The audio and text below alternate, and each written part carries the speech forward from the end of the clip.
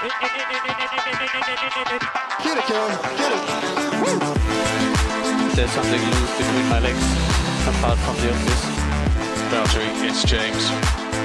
I'm hanging here like a cow. Radio check. Loud and clear. Hello and welcome to another edition of Back of the Grid. I'm your host Stu Greenwood and I'm joined as always by Tom King. Hello. And sitting next to me this week is Chris Evans. Uncomfortably close. Yeah, very, very close. Almost on his lap. This week we're here to talk about the upcoming Spanish Grand Prix. And hopefully it'll be better than the last two, which have been pretty average, would you say? I guess. At best, yeah. Yeah. As long as they spell Spanish right this time and don't put Spanish, it's fine. Spanish? Is that a thing? Oh, yeah. Did that happen? Yeah, In it the was pit lane last year, it was the Spanish Grand Prix. Yeah, I think Saturday morning someone hastily got out a bucket of paint and corrected it. Yep. Nice. I like the style. I like this classic F1 gaff for you there. Maybe that's the reason Spain's getting dropped from the calendar. Because no one can spell it. Yeah, no one can spell it. They've just given up on it altogether. What do we think to that? Zandvoort as a potential replacement for Barcelona. Max Verstappen's homeland in the Netherlands. Could it be because there's a certain Fernando Alonso is no longer on the grid that Spain's got to go? Logically, it makes sense that you go somewhere where there's a hugely popular driver and ditch somewhere that there isn't. But in terms of racing, I can't see it being any different, or if anything, it could be worse, personally. That's my opinion on Zandvoort as a circuit, anyway. Yeah, well, that's the thing. Like, losing Catalonia is probably not the worst thing in the world. As we sort of alluded to, it never produces the best racing. But, I mean, they've said they're going to make some changes, potentially lengthening the straight and kind of maybe adding a corner or two, obviously, to join up to the end of it. But even so, it doesn't look like a great track for F1. Certainly right now, it doesn't. But let's remember that in 2021, the cars, in theory, are going to be a lot different and should be able to follow each other much, much better. True. Do we feel like that they're looking maybe in advance and thinking, actually, yeah, you know what, it's not a great overtaking track now, but it could be in the future? Wouldn't there be better waiting then? Yeah, well, yeah. Rather than tarnish its reputation by putting it on the calendar now and it being very, very dull, then why not wait until it could be better, if that's the case?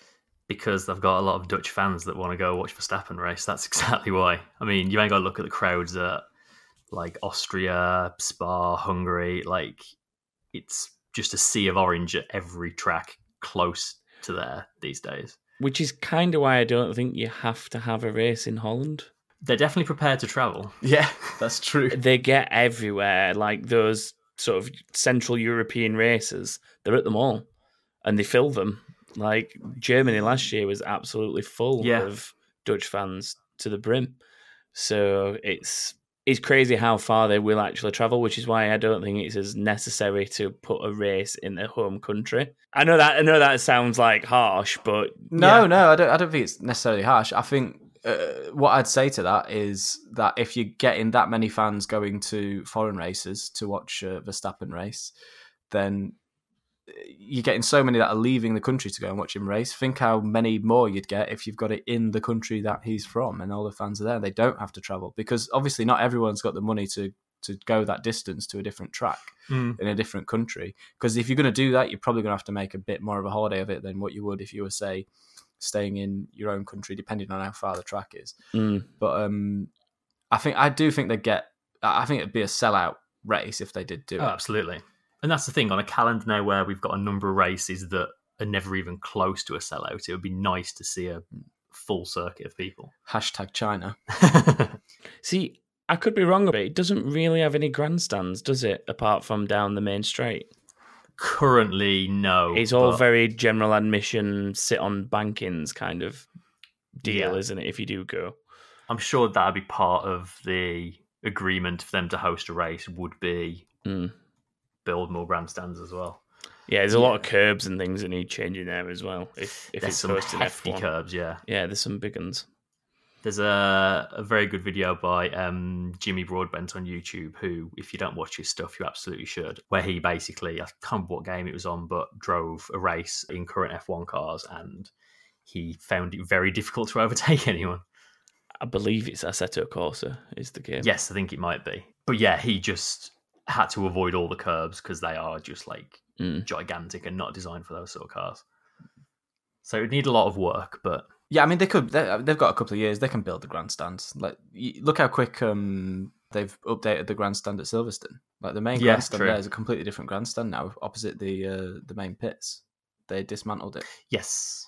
And now they've got a new one there. Same with Austria. Like, Red Bull turned that from a sort of near derelict racetrack into a FIA standard one in no time at all. Yeah, but then on the opposite end of that spectrum, do you remember when Donington was going to host a Formula One race and they dismantled the track and then didn't put it back together for like a year and a half?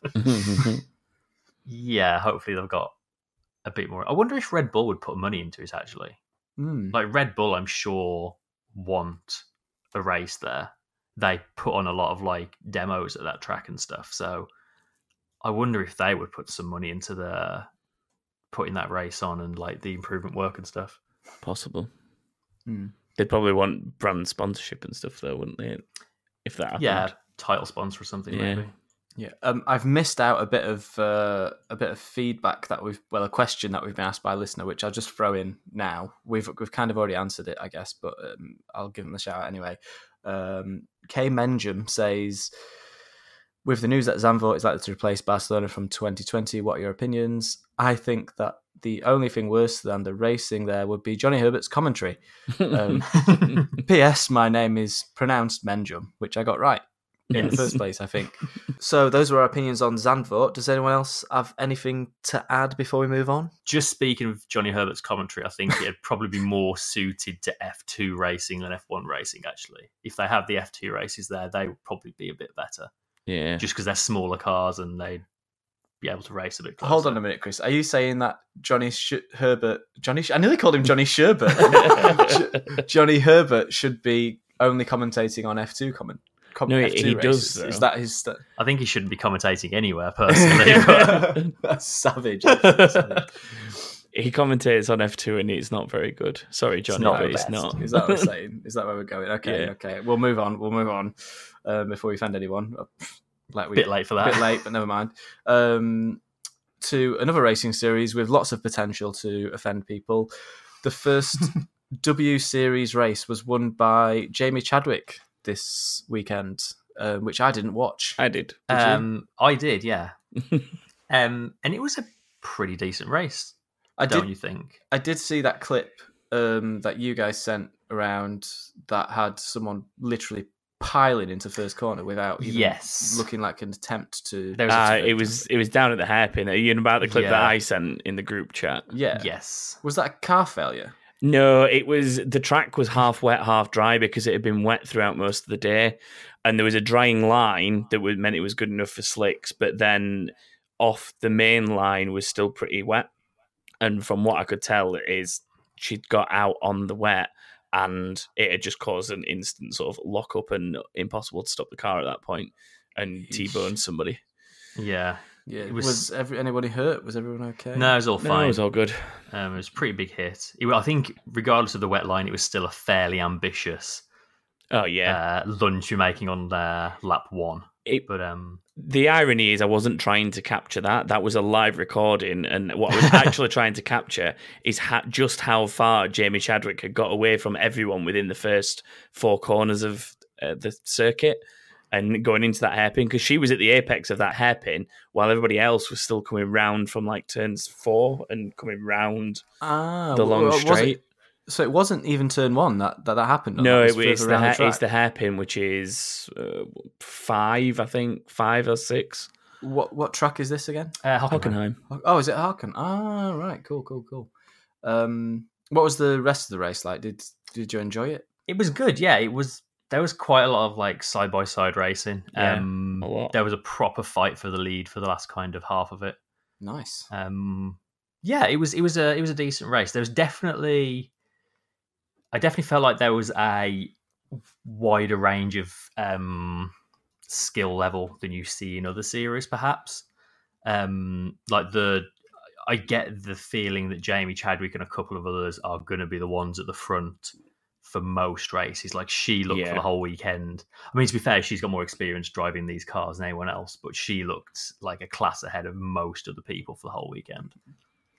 Do we think that'll remain the trend for the season, or do you think, can you see sort of the other drivers catching her up and giving her a run for her money? I guess they've got to, as they get more experience in the car, like, close the gap a bit, but she's definitely got to be favourite, I think. Yeah, I think the thing with Jamie as well is she's driven Formula 3 before, as far as I remember. I think she's won a race, actually. Possibly even won a race, in Formula 3. So with that basis of experience to jump into a car that is the same spec, she's already like a season ahead of everybody else that's not been in it. So there was women this weekend that had not raced that car in the wet before. In fact, then again, maybe not many of them had, other than Jamie, who'd raced it in another series.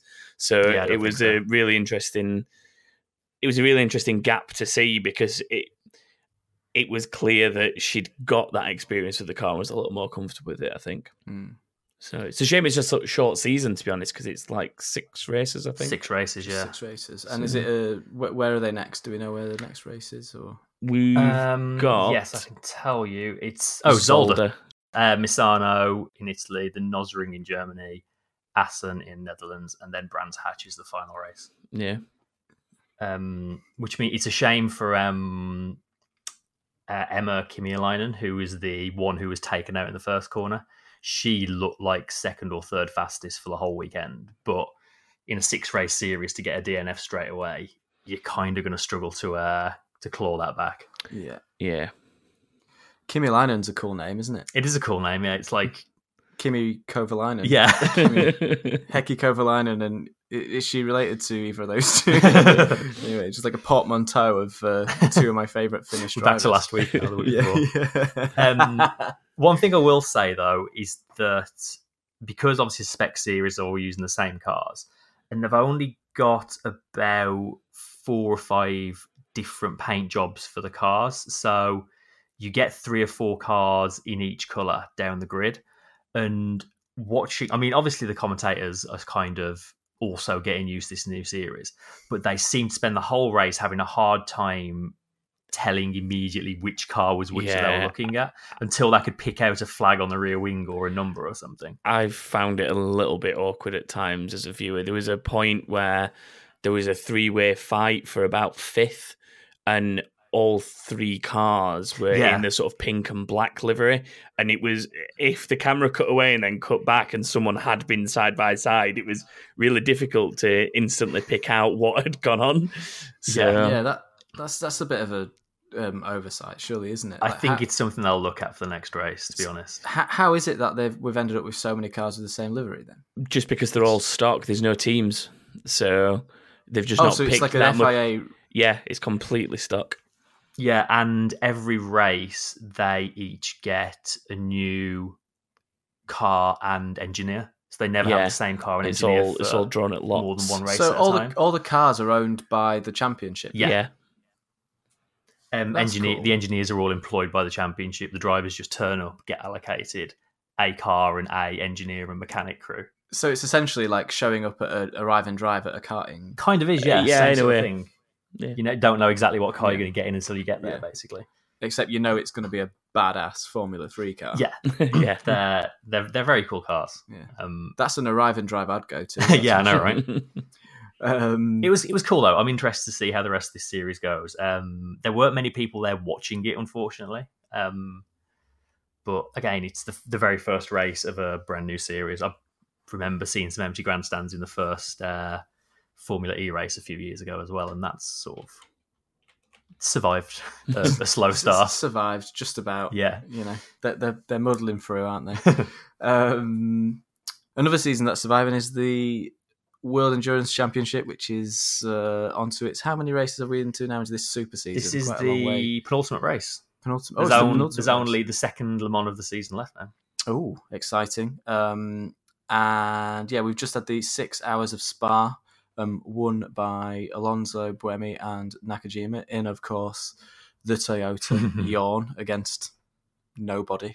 really, against the track, shall we say. Yeah, well, it was against the sister Toyota until it had to have a lengthy pit stop, which dropped it out of contention. It was against the elements to a degree as well.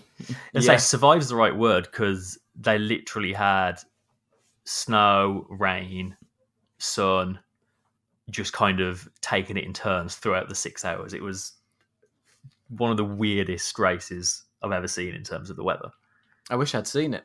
Yeah, it was It's another race I didn't see. It's crazy. There were multiple full course yellows, I think 2 safety car periods. In the end, the rain got that bad that they just red flagged it with about 11 minutes left. Huh? It was, just seeing a car race in the snow is something you don't get very often. Was it properly snowing? snow? Yeah. Was it settling on the track and everything? Or like, it wasn't really enough to settle. It was just thick white drops falling. Basically, down. That's still crazy. Visibility was tricky. So that's a big win for Alonso. Where does that put Alonso in the championship of World Endurance? I believe now they can only lose the title if the other Toyota wins at Le Mans and Alonso, Buemi, Nakajima score. I think it's like less than 7 points, which is entirely possible. Like it's entirely possible if they have trouble, the other Toyota could go ahead and win the race. But so it's still open. The championship is still open. It's still open. They have to basically DNF to lose it, I think. Well, we all know what Toyota's record at Le Mans is like. So. Yeah, other than last year, it's not great. Yeah.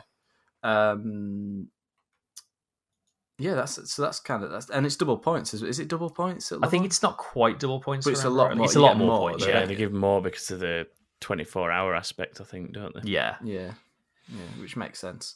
So that's going to be exciting to see the next Le Mans race. Yeah, which can't be far off now.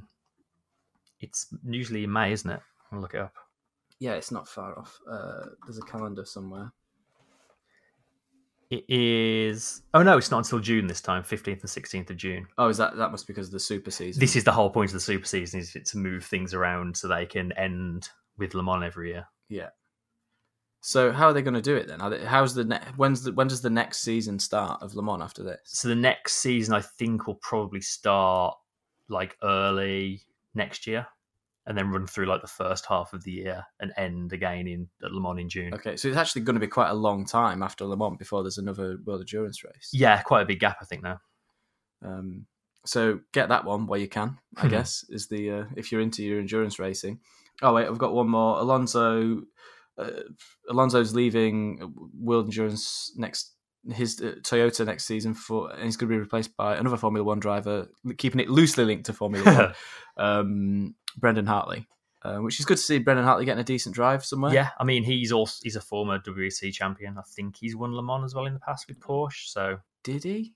He's definitely won the championship. I'm not sure if he's actually won Le Mans. It was on Webber's side, didn't? Actually, yeah, he was always in Webber's car, wasn't he? And Webber Webber's never won never it. won it. So maybe he didn't. No, so he's going to have another bite at the cherry, hopefully.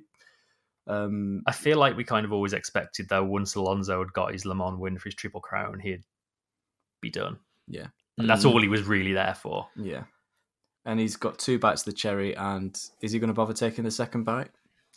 I mean, I'm sure he'd take it if it was there, but doesn't necessarily need it. I mean, he's still, I think, staying like part of the Toyota family, quote unquote, because isn't he doing like Paris-Dakar Rally with them or something like that? Or he's certainly done some off-road stuff with them. Yeah, he did test drive a Dakar car in January. He's talking about entering some off-roading event, I think, and yeah, he might pop up wherever Toyota do racing, just like he pops up wherever McLaren do racing. Yeah, I was going to say, how long before we see him in a McLaren again if this car keeps improving?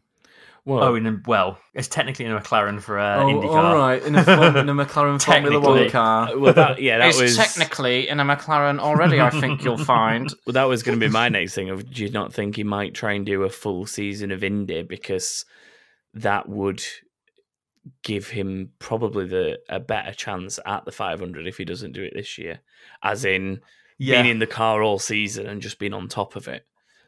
Like, we know how good he is at just getting in the car and being fast, but surely a whole season of IndyCar. Imagine if he won an IndyCar title. Imagine if he had a World F1 championship, a WEC championship, and then added an IndyCar championship to that list. That's as good as a Triple Crown to a lot of people, surely. That's like the ultimate Triple Crown, isn't it? Really, that's the way I'd look at that. Like, I think that's the only place you can go after you've won the Triple Crown. Why not in the process be World Endurance Champion, Formula One champion, and IndyCar champion? I think that's the modern equivalent of the Triple Crown, to be honest. And then you'll take up MotoGP.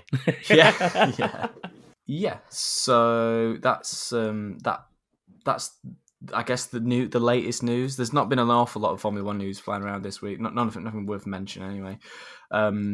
So let's look ahead to the Barcelona Grand Prix in Montmello. according to this Pirelli reference. It is actually in Montmello. Just to point. That's true. It's true, but no one cares. No one. People want to hear the Barcelona Grand Prix or the Spanish Grand Prix, don't they? Like, you don't call I suppose you do call the British Grand Prix Silverstone, but that's because it's got such heritage and people care. Yeah. I mean, that's what the track's called, not. Yeah.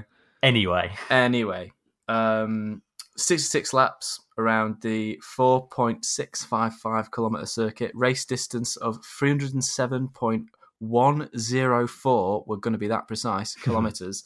Lap record by Danny Ricciardo is a 1:18.441 set last year during the race. I think that's during the race. Yeah, I think so. Yeah, they have speed, got the hardest sets of tyres coming with us. The C1, the C2, and the C3 for the tyre buffs among you. It's quite a high. It's on the the higher wear side of the tyres, so hence why I've got the tougher tyres. Still probably sounds like a one-stopper though, with the hardest 3 tyres. I would have thought. Yeah, I'd say so. So it's not going to be much fun in terms of strategy. No, for us. Storylines leading into this week's race. I've got a few swinging pendulums to talk about. I like it. Swinging pendulums part 1 is Hamilton versus Bottas. Obviously, Bottas has got the lead of the championship by the solitary fastest lap point. And I'm very interested to see how Hamilton can respond to his to Bottas's victory last week. How many times has Hamilton won around here? Does anyone know off the top of their head? He won last year, I can tell you that much, and possibly the year before that. He's had a couple, hasn't he? Yeah, he's won the last couple from memory, and then the furthest back I check is 2016, and that's just because it's Max's year. He beat Bottas fairly comprehensively last year, actually. It was 20 seconds up the road. Ooh, I've got a feeling whoever wins it this year between those two, if it is one of those two, will not be 20 seconds ahead. No. Based on what we've seen so far. Swinging pendulums part 2. Mercedes v Ferrari. Can Ferrari come back at Mercedes after an absolutely dominant, and not necessarily even deservedly dominant opening to the season? Mercedes broke records by becoming the first team ever to score 1-2s in the first 4 races of a season in Formula One. Ferrari will be looking to put a stop to that, I think, this weekend. And if there's anywhere there they're going to do it, based on testing, surely this is going to be the place. Yeah, we've already seen them be very fast here. So, again, they should be. But we've said that every race so far. Yeah, you got to remember, though, as well, that like by the end of testing, I think all 4 of them were on 1:16.2s. Like the gap between the 2 Mercedes and the 2 Ferraris as a group of 4 was like there was nothing in it, and it was set on. It was obviously set on the ridiculously soft tyre at the other end of the spectrum to what we'll be using this weekend. But so the times aren't necessarily anything to go by because of that. Yeah. But the gap surely would be to a degree. Well, anyway. I mean, without sort of making it about my favourite thing, tyres, it is good. We're not going to see the order will change for a number of reasons. The order is going to change this weekend, not just because of tyres, but the fact that these are much, much harder tyres than they were testing with. You know, they are going to struggle to turn these tyres on, and it's again, I think it's going to be one of those race weekends where it's about who can get the tyre to work in the small window that they have, the much smaller window that they have this season, and who can't. And I'm sure a lot of them will be looking to bring upgrades to make tyre tyres warm up much better. That'll be an area they're all looking at really, really, really closely, and you might start to see some of the teams sort of make inroads into that. Yeah. Swinging Pendulums Part 3. Can Vettel up his game to overcome Leclerc? He did beat Leclerc last time out, but Leclerc did look the faster car through most of the weekend. It was only his mistake in qualifying that cost him. Otherwise, I think we can all agree that he probably would have won that race. Oh, yes. Well, he certainly should have done. I feel like Vettel is going to be the faster driver at this track. What makes you say that, Chris? I don't know. Vettel, I feel like, has always gone quite well here. Leclerc last year came 10th in the Sauber, which is respectable, but it's kind of where you'd expect the Sauber to be last year. I don't know. I just get a feeling Vettel might have the legs on him this weekend. Tom, what do you think? Do you think Leclerc's going to keep his advantage, or will Vettel? I think Leclerc's going to come to Spain with a point to prove after his mistake, because he'll feel like he's got 2 weekends now, possibly, where he should have been close to the top step, because there's the mechanical failure in Bahrain, and then he probably felt that weekend was going to be a good one for him until he hit that wall. So, yeah, I think it'll be tough to call it between the two of them. Cool. In honesty. He'll obviously be looking for a mistake-free weekend this weekend, for sure, and a smooth weekend. So has he had a smooth weekend really yet? Bahrain was an obvious one that wasn't smooth. Other than, well, I mean, it was smooth. From his perspective, it was perfect, and from the team's perspective, the car let him down. Last race, obviously, the crash, and then team orders. Team orders the rest of it, wasn't it? Yeah. So, I mean, like we keep saying, the best thing he can do is just keep out qualifying his teammate and keep being quicker than him, and then he's eventually going to leave Ferrari without any choice but to give him the advantage. At least there's a lot less stuff to crash into here. Yeah, that's true. Loads of runoff. Although, if Hamilton and Rosberg in 2016 is anything to go by, it is possible to crash a car. It's very possible. Or anywhere on this track. Or Grosjean. Goodness. Yeah. Let's not forget that. The next storyline for me, I've called this section Upgrade Mania. And that's what it usually is. This stage of the season, everyone brings new bits because it's the first European race, so they don't have to cart them out for miles and miles and miles. It's a bit easier to get them to this track, and they take a long time to produce, so they can go right up to the wire and work towards upgrading for this race. So the storyline here is who will come out on top in that tight midfield battle. There's all the teams are separated by tenths and less than that in places through that midfield pack. So I'm excited to see who's going to come up with the goods to get themselves on top of that battle. Yeah, it doesn't take much of a swing in that midfield to move up a good few places. I did read earlier as well, apparently Williams are now got on top of the kind of backlog of parts they had as a result of their slow start, and they're actually now in a position to be bringing upgrades, not just new versions of the original parts on the car. So hopefully they can start making a little step forward as well now. Yeah. Did you also see the same thing that was suggesting that they weren't going to massively develop this year's car, though, even now? Oh, really? Other than bringing what they'd got. Where that came from, I don't know. I just know that I saw it, and it shocked me to see it. To give up 4 races in, basically. Yeah. I'd struggle to believe that. Yeah. I think anything they do to this car this season is going to apply to next season's car as well, because there's no real change for next season so far. They could always change their minds on that one. This is Formula One. But I think it'd be daft to I mean, they know there's a fundamental issue with this car, and they need to develop their way out of that hole in order to make next season's car better. So if you're Williams, you want to be pumping out all the development you can into it. Never mind giving up on the car. You need to absolutely throw everything at it, I'd say. Yeah. Yeah, you might as well. Like you say, as it's not a massive change next year, it's always going to carry over, you would think. And my final storyline is Upgrades Mania Part 2. Can Haas improve after a relatively pedestrian start to the season? They were looking, they finished well last season. They looked decent in testing. nothing has really come of the start of their season. So I'm keen to see if they can improve and sort of move forward. It seems like it's all tyres with them.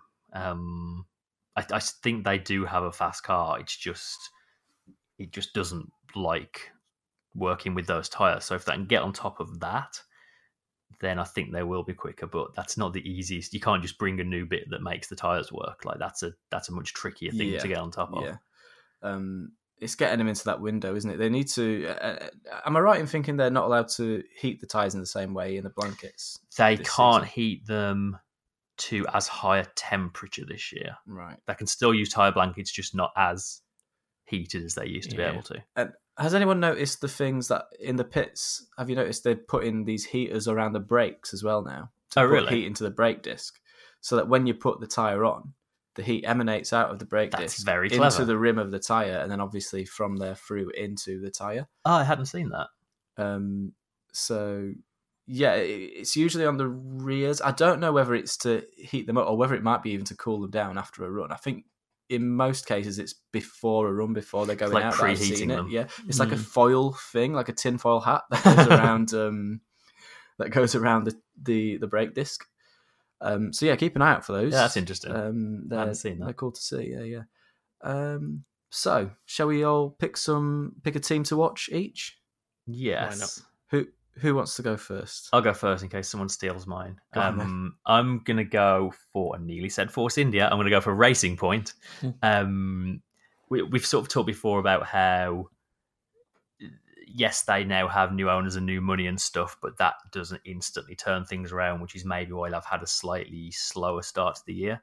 But I feel like this is maybe the first point with these upgrades where... See what we did there. Those extra, I didn't even intend that, where that extra money and resources is maybe going to start making a difference. So if it is, then I think we can maybe see them taking a step forward up the grid this race.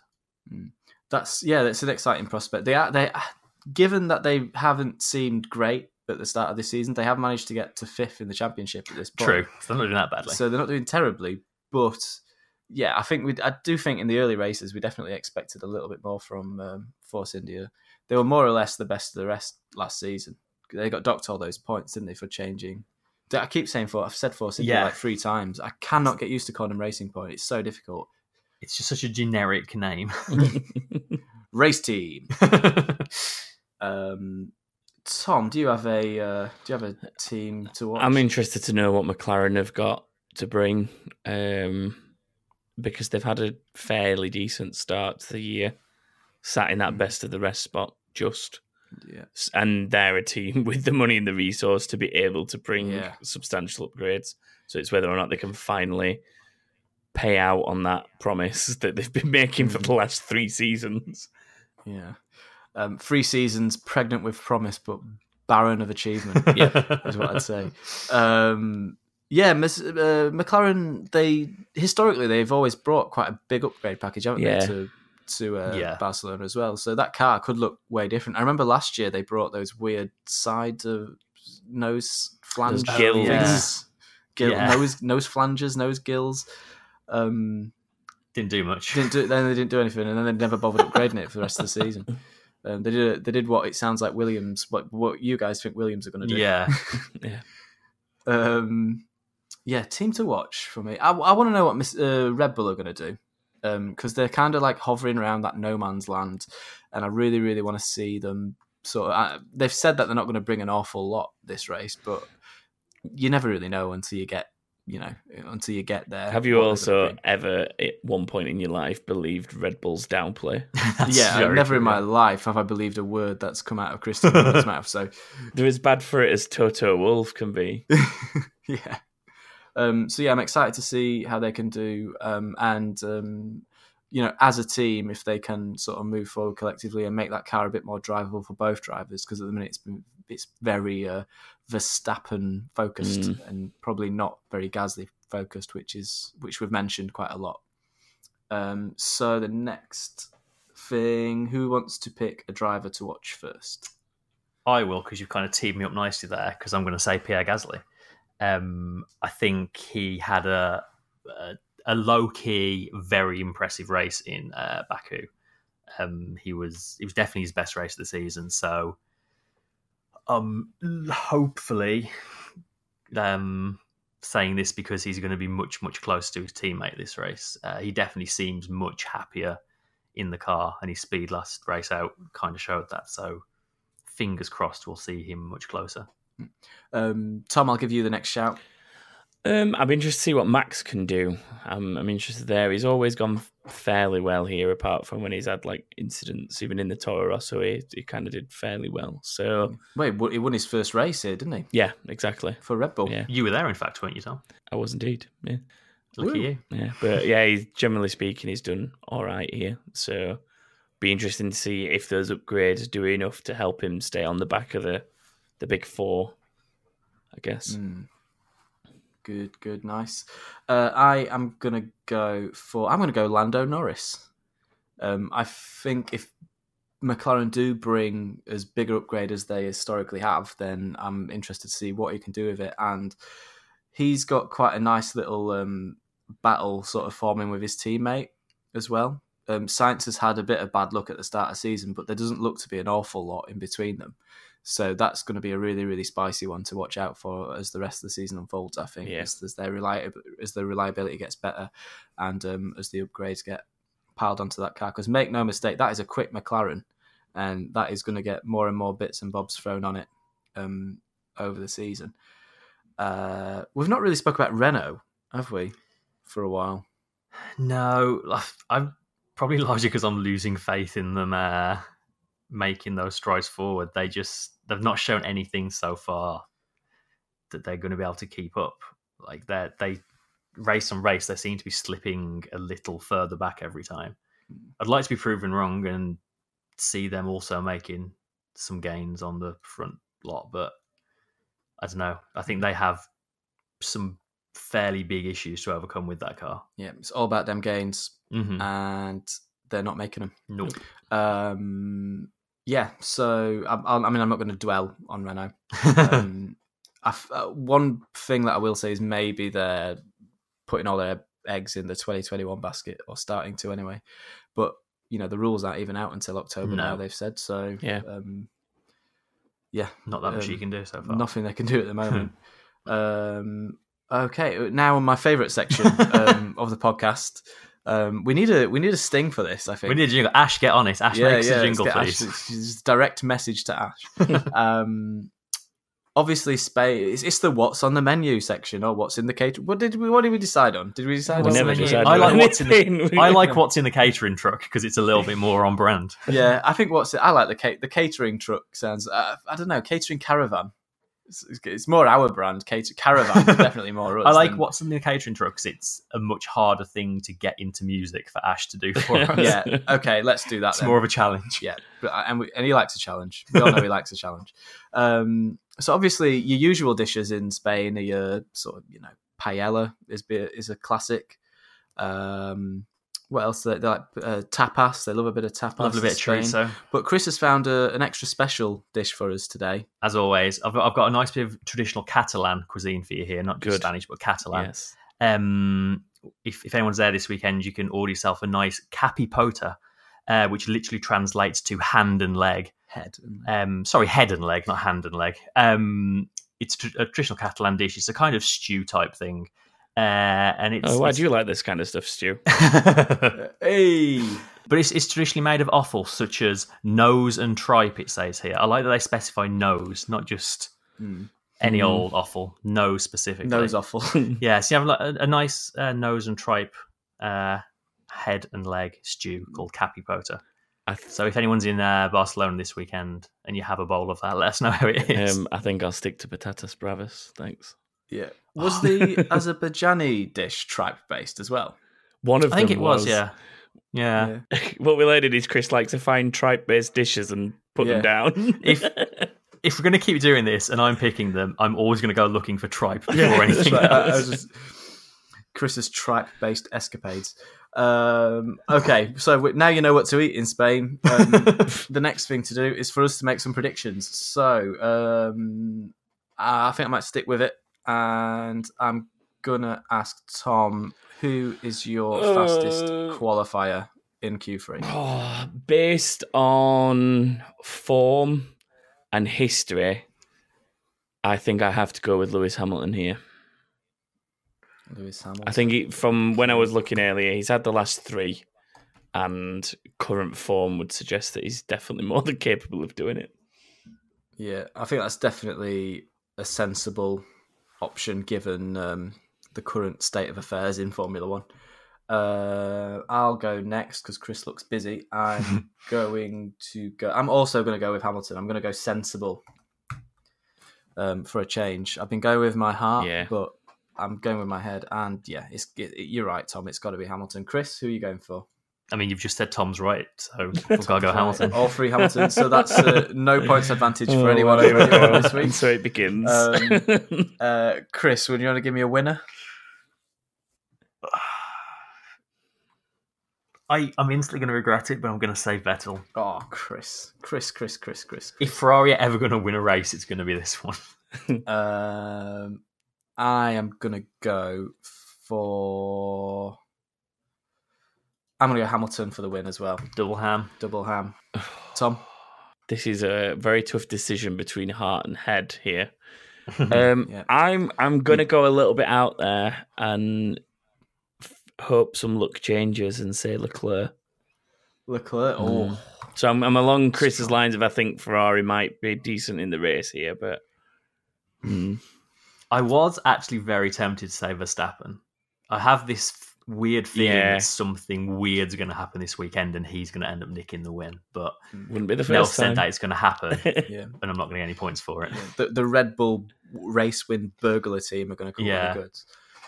Chris, it's your turn to pick the first DNF of this next race. The first DNF last season was, if I can get it in front of me, Nico Hülkenberg for Renault after his collision with Pierre Gasly. And mostly Roman Grosjean. Roman Grosjean. Yeah. It feels harsh that Hülkenberg went down his first retirement given that it was. I guess Grosjean, after hitting everyone, went a bit further around the track. That's it. It's who's furthest around the track. I guess he triggered another timing point. Anyway, this weekend, I'm going to say Hülkenberg again. Hulkenberg. Oh, the Renaults have just got no luck for us, have they, at the moment? It's been Renaults quite often this season, so I'm sticking with it. And I think, Tom, I think you're next, are you? This is kind of random. But... Yeah, I'm just trying to think about who it might be. Oh, why not go for Kevin Magnussen? Why not? Magnussen. That seems midfield, first corner, pile up. Kind of what I'm thinking as well. Yeah, it seems like a fair assumption. Who am I going to go for? The last race, the first retirement. Of course, not many retirements in the last race. Just Daniel Ricciardo. Oh, actually, quite a few retirements, but not many. We were just expecting more collisions, weren't we? But Ricciardo first out due to collision damage with Danny Kvyat. I'm going to go Kvyat. Kvyat's such an obvious choice for first retirement. And he's had a lot of frills and spills so far. It's going to happen sooner or later this season. Yeah. I feel like if there's only so many ways a coin can flip, and eventually they're going to land on crash. You picked Kvyat last time and were annoyed that Danny Rick went down as the first thing. How annoyed are you going to be if Kvyat crashes into like Hülkenberg or Magnussen and one of us gets a point and you don't? I will be beside myself with rage, Tom, is the answer to that question. Okay, just checking. The next one is the number of finishers. How many people finish? I think I'm first for this one, and I'm going to go for my classic 16 finishers. And then we can have you next, Tom. I don't know. The last few years, it's been a bit of a mixed bag. I'm going to go for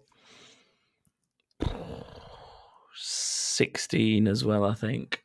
16 conservative. Oh, man, I was also thinking 16, but now I just feel bad for.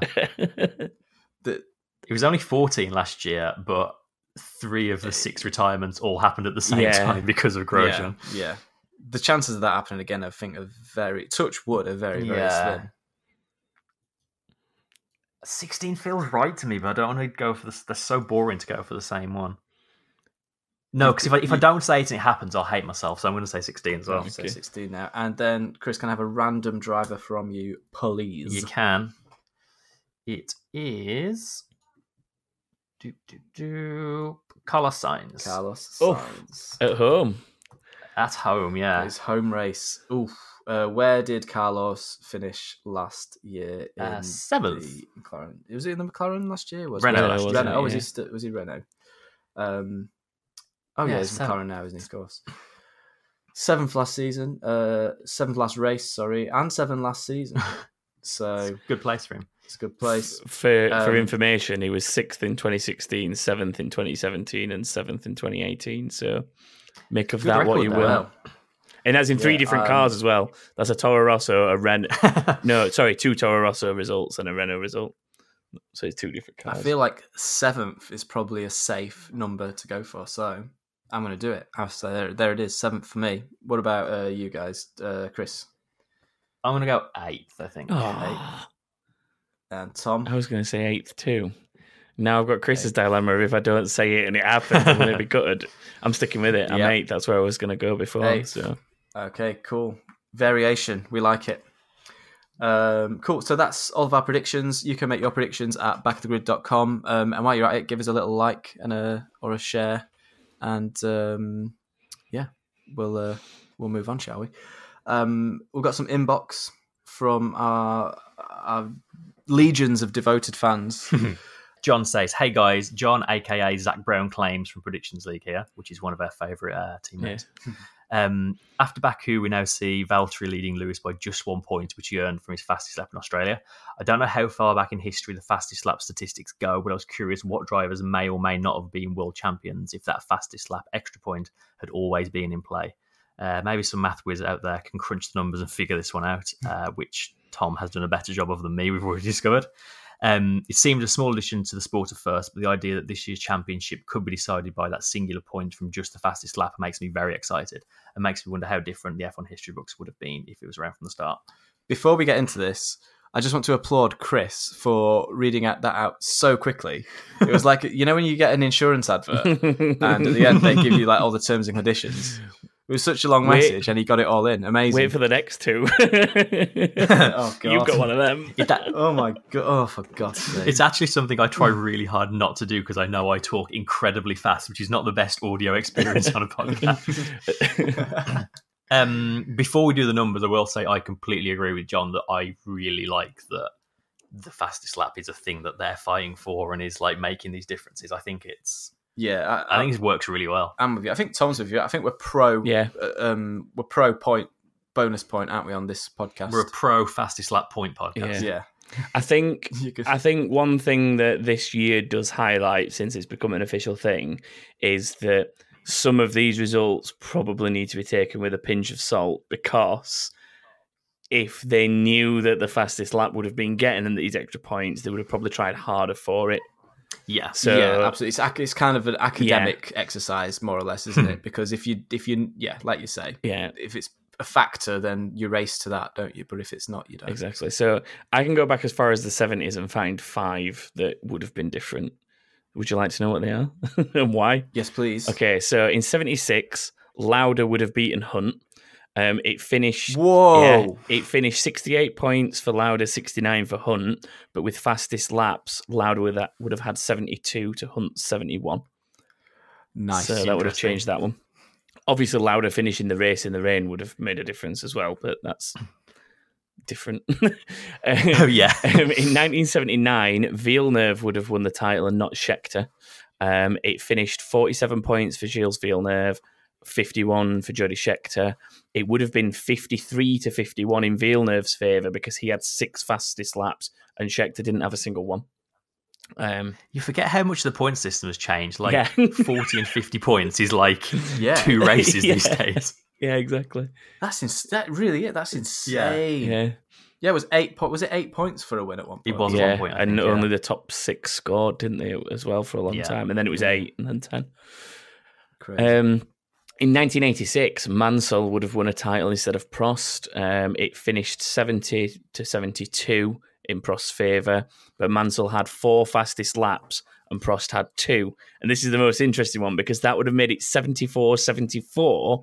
And the reason Mansell would have won it is on countback of wins because he won 5 to Prost's 4. Oh, wow. So that's the most complicated one of the bunch, I think. That's a good one. That's a good one. Where did you find these? Just by looking stuff up. The internet. Yeah, in fairness, I had a long time to prepare because this question was sent for last week's podcast and just missed the cutoff. So I've had all week to sort this out. That's convenient. Yeah. The next one, Prost would have actually reclaimed that missing title and beat Senna in 88. It finished 87 points to 90 in Senna's favour, but Prost had 7 fastest laps and Senna only had 3. Wow. Which would have made it 94-93 in Prost's favour. And then the most recent one that I think a lot of people already know because it was highlighted when the point system came back for fastest lap, and that's Massa would have won the title in 2008 instead of Hamilton. It finished 97-98 in Lewis's favour, but Felipe had 3 fastest laps compared to Lewis's 1, so he would have won the title with 100 points to 99. But it's all academic. And it is all academic, yeah. Not to take away from all your hard work, Tom, but it means nothing. Just some intense Googling. That's really interesting. It's the Hunt Lauda one, especially, I like. Yeah. It's also interesting, other than the Prost Senna one, how few fastest laps go to the top people in the championship. But I guess that just shows when you don't necessarily need it for any points. Yeah, you don't take the risk of going for it. Yeah, that's it. Why take that? I mean, that's one of the arts of racing, is not knowing when to push and when not to push, isn't it? Agree. And yeah, why would you? If you're leading the race and there's no extra points, why would you push for the extra lap? And that's what we're seeing unfold on track at the end of each race now, is that question of, you know, especially in Australia, Bottas sent the message, I want that extra point. Yeah. It just adds that extra bit of drama to what could sometimes turn into a dull ending to a race when you know it's a foregone conclusion that someone's going to win.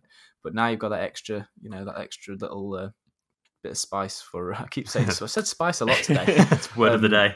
Extra bit of fuzz I'm going to go with this time for that fastest lap point. This one's from literally just Daniel Kvyat. Hi, Danny. Hi, Danny. He says, how long of a leash does Lance Stroll have, given his dad owns the F1 team? He's obviously nowhere near the level of Checo. Will we see Stroll be booted before his dad gets bored of F1?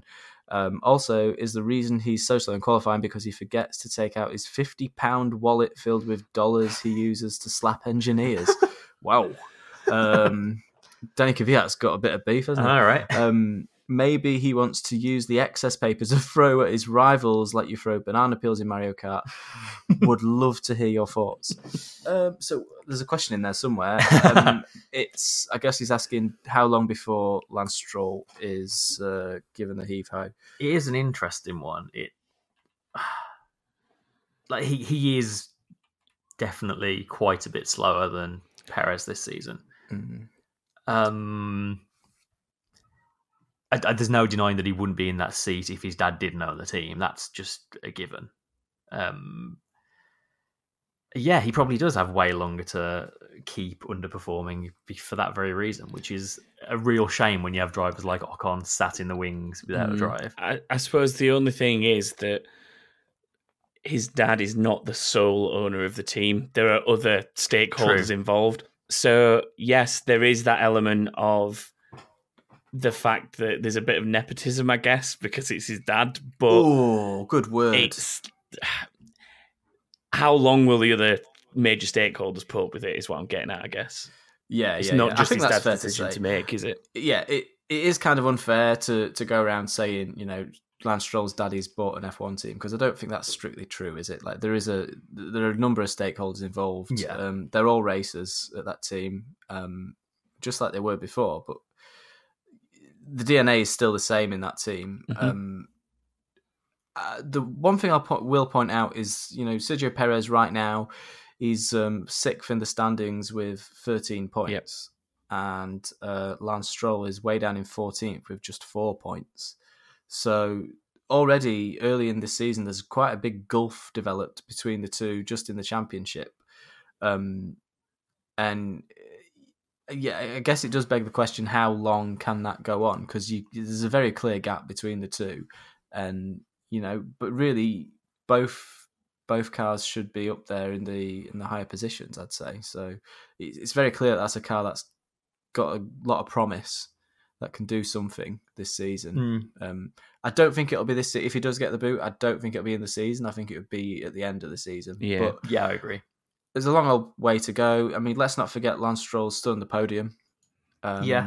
He has got the goods when the car's underneath him, I think, and when the sort of dice rolls in his favour. Give him time. It's a new team for him as well, Yeah, that's very true. I mean, Perez has been there for years. He knows that team inside and out. There is that. And Stroll has won championships in junior formula. Like he's a decent enough racing driver. Yeah, we've given him a lot of grief on this podcast in the past, and whether that's fairly or unfairly, you guys can sound off in the comments about. But let's give it time. Next, we have one from Velvet Thunder.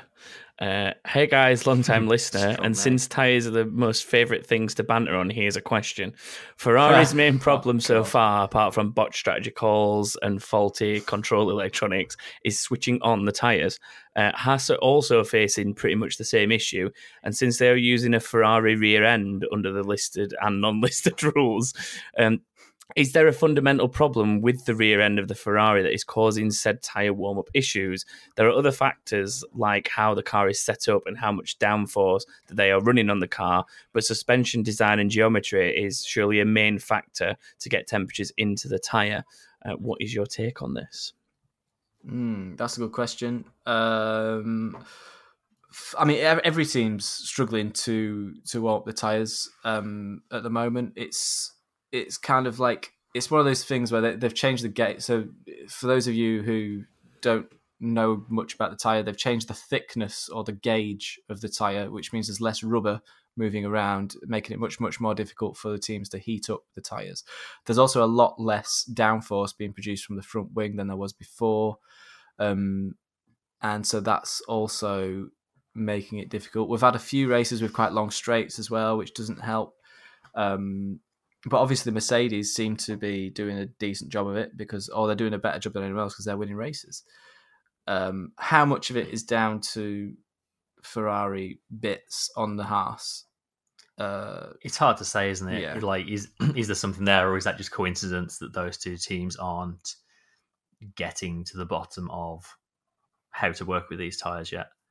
I think that's kind of a time will tell type thing, isn't it? You'd expect them to gradually get on top of these things, but the Alfa Romeo doesn't seem to have as much of an issue as the Haas in warming up its tyres, as far as I'm aware.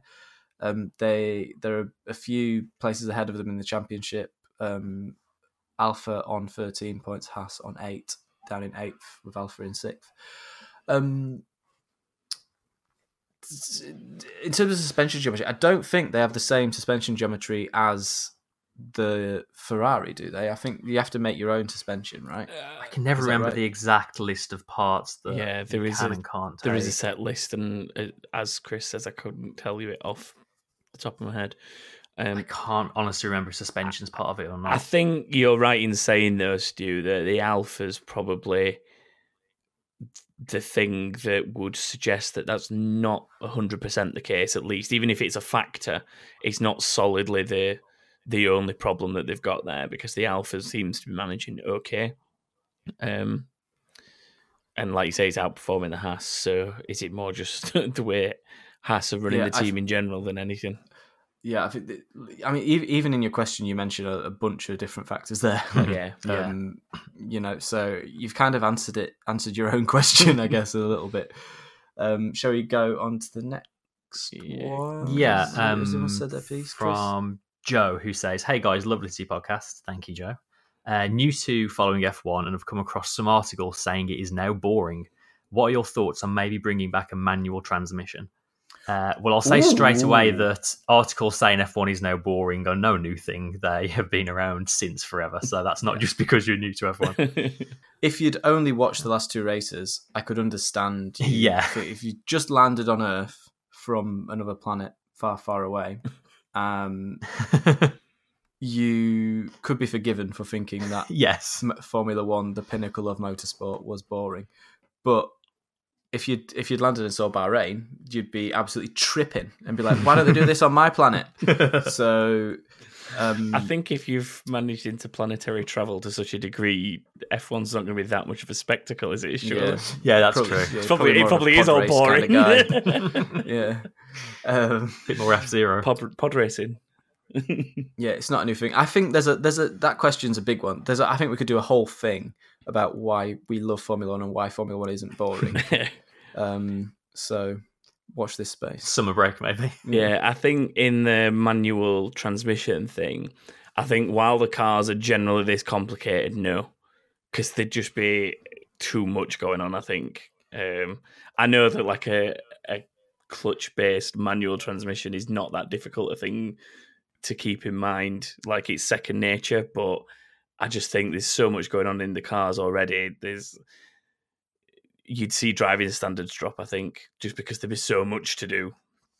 Yeah, just so we're clear, because obviously the transmissions we have aren't. It's not like an automatic transmission that we have at the moment in a Formula One car. You still have to select the gears that you want. The difference is to a regular car, you've got two paddles behind the steering wheel. For those of you who don't know Formula One quite as well as some of the other people who listen, and you press those buttons on the back of the wheel to change gear.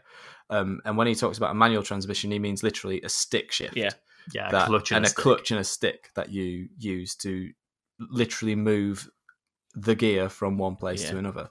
I think it's an interesting concept. Like I like the idea of them having to use a regular old gearbox, but I just don't think it's that road relevant anymore since everyone's using all this performance cars and a lot of automatic cars are using what's called a flappy paddle gearbox anyway.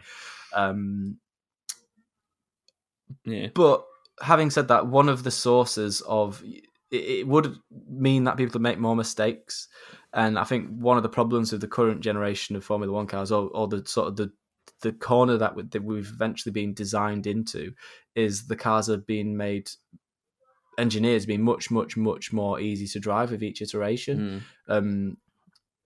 And as a result of that, the racing means there's less mistakes and less overtaking corners and things like that. So it's an interesting idea, at least, I'd say. One thing they are doing for 2020 is they're tightening up the rules on the clutch itself. So obviously it'll only affect the start, but they're essentially going to be, they're going to be making like paddle clutches mandatory, which to be honest, I'm pretty sure every car uses anyway, but they're making that mandatory. They're also saying if a lot of teams have a kind of two paddle system for the clutch, and they're saying if you have two paddles, they have to function identically. They can't do the kind of clever release one, slightly release the other thing that a lot of the teams do now. Yeah. They also want them to be very linear. I think a lot of teams now kind of, as you release the paddle, the actual effect it has on the clutch kind of ramps up and down throughout the movement, and they're saying now it has to be linear. So I think we definitely get more variation in starts as a result of that, but obviously, that doesn't affect any gear changes for the entire rest of the race. Yeah. I'd say the thing to remember with that is that these guys put hours and hours and hours and hours into practicing these things. So to begin with, whenever they make this kind of rule change at the very, very start, you always see like a few mistakes and a few things. Like they changed the clutch setups before, and you did see a few sort of slow getaways and stuff like that. But within like 3 races, they just get used. They're all just so used to it, and they're so dialed into them that it makes no difference anyway. Yeah. So you work with what you've got, don't you? Yeah. It's there's a track limits thing though to a degree. I know it's not really cars, but if you're going to allow something like, I can't remember what it was. It was the IndyCar thing we were talking about the other week, where they were running out so wide in the final turns. Circuit of Americas. Yeah. It's like, if you allow a racing driver to do something like that, they are going to do it. They will just work within whatever means they can to be as fast as they possibly can, won't they? That's just their nature. Yeah, it's their job. Yeah. It's their job to find the fastest way around the circuit. And if if there's a way of getting around faster, then they're always going to do it unless you tell them not to. Ryan says, "Hi guys, long time listener, first time rider. I got motivated by the shout out last episode on my Fantasy League 208 score." Yeah, he got a ridiculously high score last week in the Fantasy League. Oh, as if? Yes. I don't remember talking about that. Wow. Probably you were in a haze. Yeah, I'm literally memory like a sieve.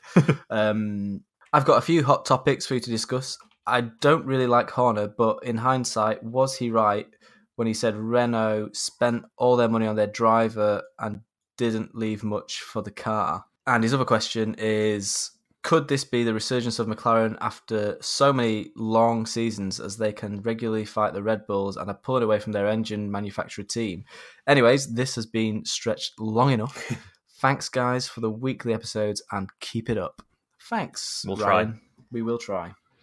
Who wants to go first? Who wants to answer that? I guess this is science to Renault, right? He's saying that they spent a load. So Renault. No, I think he said it after Ricardo. Oh, Ricardo Yeah, to Renault. I think this is I think this might be a Netflix. Yeah, it is. It's a serious reference, comment. Isn't it? Yeah. I think, like most things Christian Horner says, it's a nice soundbite and it's a nice dig at his rivals. But I don't think there's that much substance behind it, honestly. Oh, Chris. He's got a point, he though, loves to be the fair. soundbite. Yeah. Yeah. I don't expect to get Christian Horner on this podcast anytime soon, but yeah. I don't know. Is Christian kind of right though? Like, they did spend an awful lot of money. I mean, he knows how much they spent on his driver, so Yeah, well, he was out of contract, so I guess it's not that they paid them of course he was. for Yeah, him. yeah. It's more, Yeah. I guess he knows what contract they offered him. Yeah. Yeah. But then he didn't go to Renault for the money, did he? Yeah. He went to Renault for what they can potentially do in the future. Yeah. I guess Horner made his own bed by putting too much backing behind Verstappen. And Well, exactly, he's just bitter because he didn't get what he wanted. They're the kind of team that often get what they want and didn't really get what he wanted. Pretty much, yeah. And in terms of the McLaren resurgence, Tom, you got any? We've said it before, haven't we? Like, I'm hopeful for this season because it does look like they're getting things back on track after a few issues and a lot of staff changes and things like that higher up. So, yeah, fingers crossed this is that resurgence. I think, like we said earlier in the episode, that the upgrades they bring to Barcelona will probably highlight where they're going to be for the rest of the season as to how strong they're going to be for the rest of the season. Yeah, I'd agree with that. Yeah, definitely. Brooke Archer says, will there be a first lap crash? And if so, who will cause it? Oh, Danny Kvyat, yes. No, Kevin Magnussen. Oh, not Grosjean. Oh.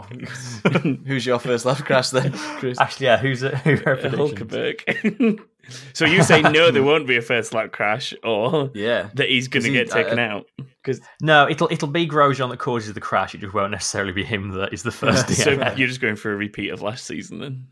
Basically, yeah. I actually, because I would do this thing where I check like the last 3 years at the circuit to get an idea of the trends. I did notice that on all 3 of the last races here, there was a serious incident to some degree by turn 4. So you've got last year, obviously coming out of turn 3. You got the year before that, it was Bottas, Verstappen, and Kimi that all came together through turn 1 and 2. Oh yeah, and that ended at least 2 races, if not all 3 of them by the end. And then you got obviously the season before that, which was the Mercedes coming together on the run down to turn 4. It's something about that first section that just kind of it sort of pinches them all, doesn't it? It does, yeah. This first few corners, and they're going to be really quick. You know, they're going to be a new fastest lap this season. Oh yeah, for sure. Based on the testing times were insane. Fair enough, the testing times were on softer tyres, but still, like, they were rapid. It's a different time of the year though, as well, isn't it? The temperatures are different, so it was cold. It was a lot colder back then, so that's why the softer tyre works better. True. So, yeah. I'm glad we're all agreeing. Chris. Next, Anthony Jones says, I read that Red Bull is bringing small updates, but after the last race, I feel like Red Bull will be on the podium for the first time this year. Which driver will have the better race, Max or Gasly? Max. Yeah. I mean, Max, yeah. Max, isn't it? That's an easy one. I think podium might be a bit soon. Well, unless, as I sort of said earlier, there's some chaos and they pick up the pieces. But I think that's what they need so far. They need the Ferraris and the Mercedes to crash into each other. They do, yes. A little bit, don't they? Or the Ferrari to lose a spark plug, or the Mercedes to somehow do something. Have a random failure. That'll never happen. Any more input on that? Anyone? No, we've sort of talked a few times this week about Red Bull like catching the front pack, and I almost feel like that might be bad for the championship, because if they do catch up, they're likely to be taking points off Ferrari, not Mercedes, which is just going to make Mercedes run away with it. Yeah, that's true. Even more than they already are. Unless Ferrari can improve their ideas up. I just think both of those teams need to put their ideas up and make a better car in the first place. They should both be performing way better than they are, I think. Final one. So we'll round off. We've got time for one more. Stephen Barlow says, if Charles Leclerc wins a couple of races before Seb does, will this stop the team orders, or will Ferrari stay with Seb as number one? I think it'll take a lot to move them off. But then what you're describing there is a lot. So I think if Vettel has 2 shockers and Leclerc has 2 wins, then I think that probably would be enough for them to maybe start thinking about... I was going to say, stop team orders and Ferrari is... That's going to take a lot. It'll make them... Maybe it might be enough to make them step back and go, actually, guys, I'm not sure this is the right approach. Do you think that conversation would ever be had at Ferrari? Yeah. Well, someone will say it, and they'll just say, no, this is a Ferrari. I say them changing their approach is at glacial speed. Yeah. If Charles Leclerc wins the next couple of races, they might stop team orders by about 2021. At which point Seb's gone anyway. Yeah. And Charlie's getting team orders in favour of him because Mick Schumacher's in the other car. So in conclusion, stick with it, Charles. You'll be number one day. And that is about all we've got time for this week. You can find us on all the socials just by searching for Back of the Grid. And you can visit the website to submit your predictions at backofthegrid.com. Thanks so much for listening. We'll see you next week when we review the Spanish Grand Prix. So goodbye. Bye. Bye.